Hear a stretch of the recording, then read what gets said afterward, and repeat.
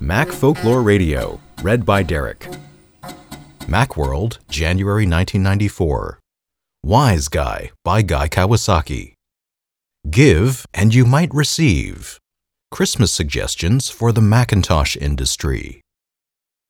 You can tell a lot about people by what they give for Christmas gifts. You can tell even more about people by what they should get for Christmas gifts. Here are some things to give this Christmas in order that we all might receive.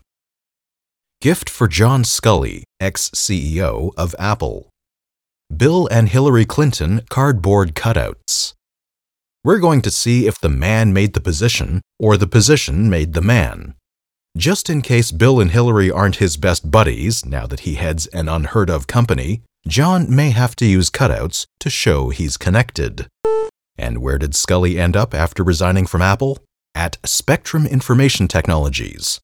4 months later, he sued Peter Caserta, alleging that he was misled when taking the position. Later, Caserta was sentenced to 27 months in prison on federal charges of conspiring to defraud hundreds of small businesses. In 1994, John Sculley spent some time advising Kodak. Macworld cites an industry observer who said, "Soon Kodak is going to have trouble making film." Gift for Apple's board of directors. An outside director who knows that the mouse ball goes on the bottom. Apple's board is beginning to make the Bush administration look diverse.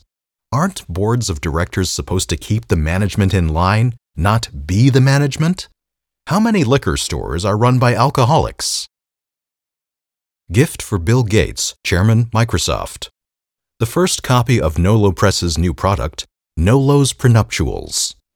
Nolo Press is the developer of products such as Willmaker and Nolo's Living Trust. There are 7 billion reasons why Bill needs this gift. Given the size of his estate, the prenuptial agreement may need to be on a CD-ROM, so you might want to send him a CD-ROM drive too. Remember, Bill Gates was a bachelor right up until the time this article was published. See the episode The Goal of a New Machine from October 2018 for more prescient Guy.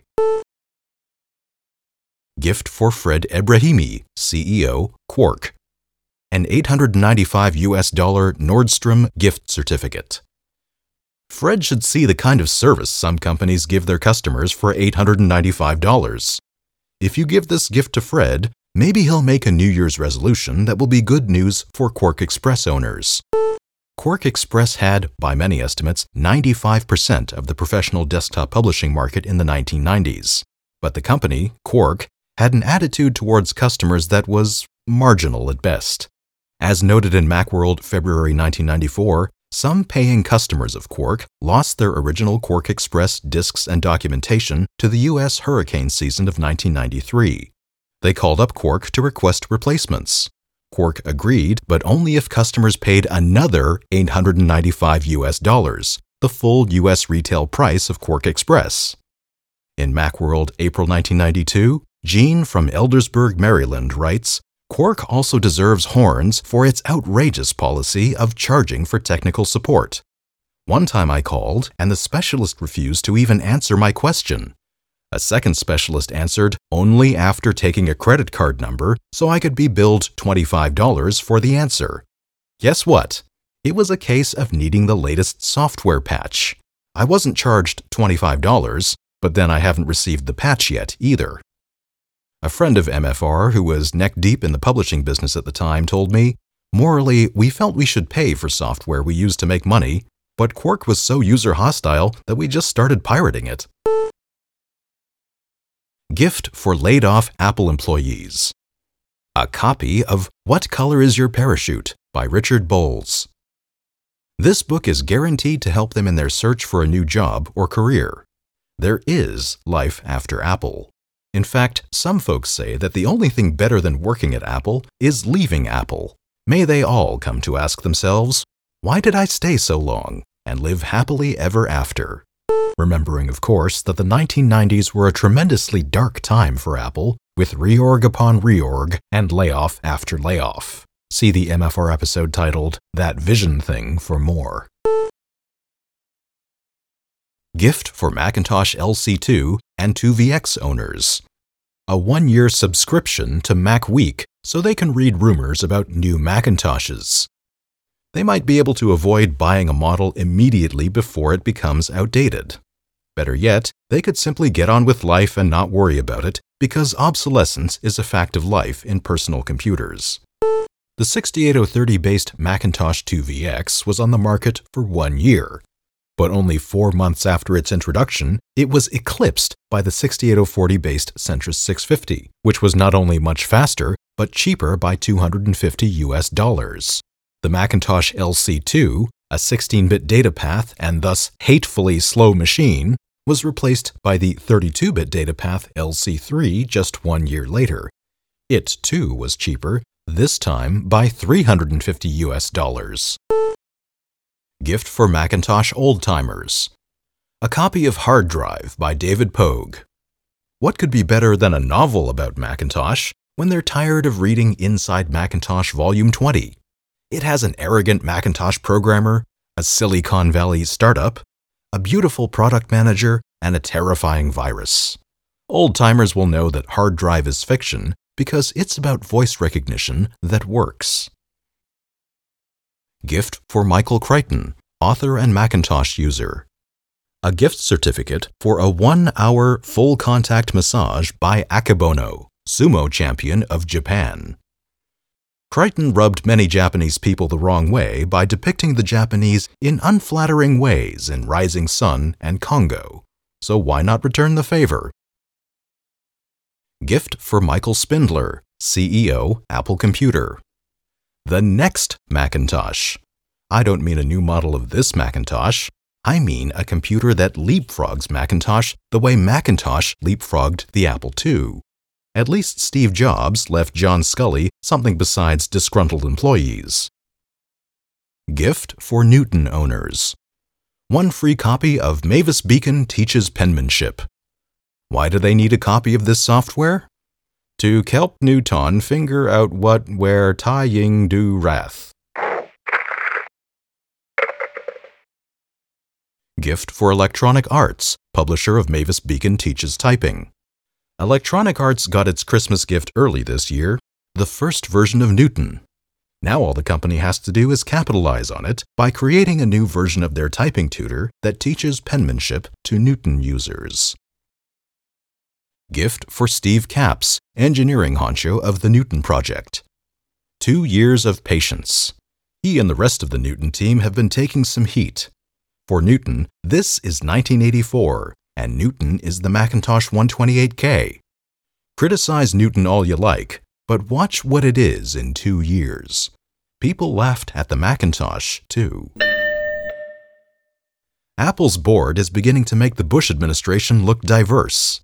And in 1997, we did get a new board of directors. To start at the top. Apple's done a lot of change at the bottom, and I think this change needs to start at the top with the board of directors. Focus on... So let's talk about some of these. Board of directors. Apple had a very decent group of people as the board of directors. They worked very, very hard for Apple. But I think with Apple in the situation it finds itself, it was time for a change. And the directors agreed with that. We have put together a new board of directors that I would like to announce to you today. There are 2 members of the prior board that we are extremely pleased are going to stay on the new board. The first of those is Ed Woolard. Ed is the chairman and former CEO of DuPont. I've gotten to know Ed over the last several weeks, and I think he's terrific and has provided a tremendous amount of leadership during this very critical time for Apple. Next is Gareth Chang. Gareth is the president of Hughes International. Again, he's been on the Apple board for a short while, and Gareth brings a tremendous international experience to Apple, in particular in Asia, which is a very important market and a high-growth market for Apple. And then we're going to add 4 new board members. The rest of the prior board has resigned, and we're going to add 4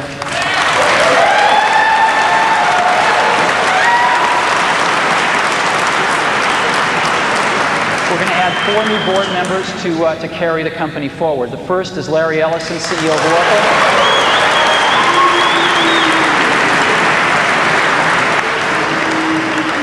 I hope that wasn't a boo I'm hearing. Larry started Oracle in his garage about a year after we started Apple. It's grown to be the second largest software company in the world. We would like to do a lot more in terms of software, and we thought having some software industry expertise would be a good idea on the board. Second board member, Jerry York, former CFO of IBM and Chrysler.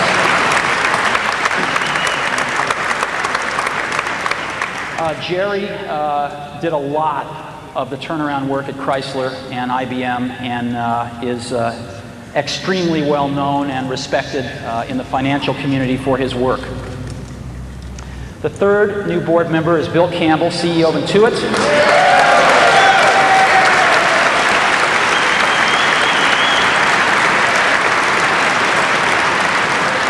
Bill, in addition to being CEO of Intuit, was formerly the Vice President of Sales and Marketing for Apple during some of its heyday, and also ran Claris, and is very familiar with some of the successes and some of the failures that Apple has had, and I think it'll be an extremely good board member.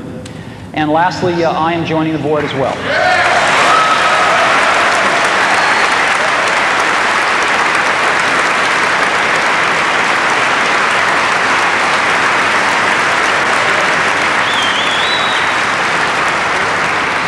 I'd like to just take a moment and thank the outgoing board members. I think it has not been an easy job to be a board member of Apple over the last few years, and these are very decent people, and they've been trying very hard to do the right thing for the company.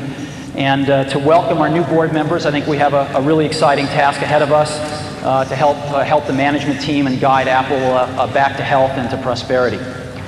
And so I hope you'll agree that this is a pretty sweeping change. We're adding a tremendous amount of industry expertise. We are not naming a chairman at this time. We're going to wait till we have a new CEO and sort things out when that happens at that time. Now, I put together a little video. If you'd like, I'll show it to you. That just we asked the board members a few questions, and you can just maybe get a little familiar with them. Would you like to see it? Let's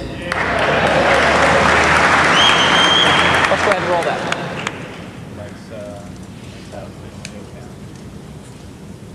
The Apple board are all computer insiders. We've all been in the computer industry. Everyone knows that the computer industry changes at the speed of light. Now we have people who clearly can help us articulate and understand where the niches are, where Apple can compete and successfully win.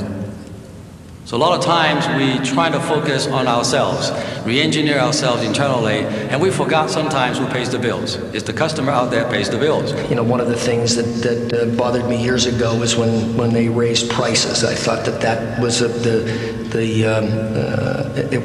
made me think that Apple didn't understand the outside world. I think Apple needs to worry less about competing with Microsoft and worry more about doing things that are different. That's back to innovation. It's back to creativity. It's back to vision. No one's really going to believe Apple can be successful until we get the revenues and the costs back in line, and that means we got to start growing the revenues again. Companies have to look at everything they're doing and determine, you know, what are core competencies, what are the core parts of the business. In a sense, Apple is trying to do too many different things. We need to focus on a handful of things and do them really, really well. Well, I was on the Citicorp board in 1991. The price of the stock was $9 a share, and there was many negative articles being written about Citicorp was going bankrupt. The price today is $130.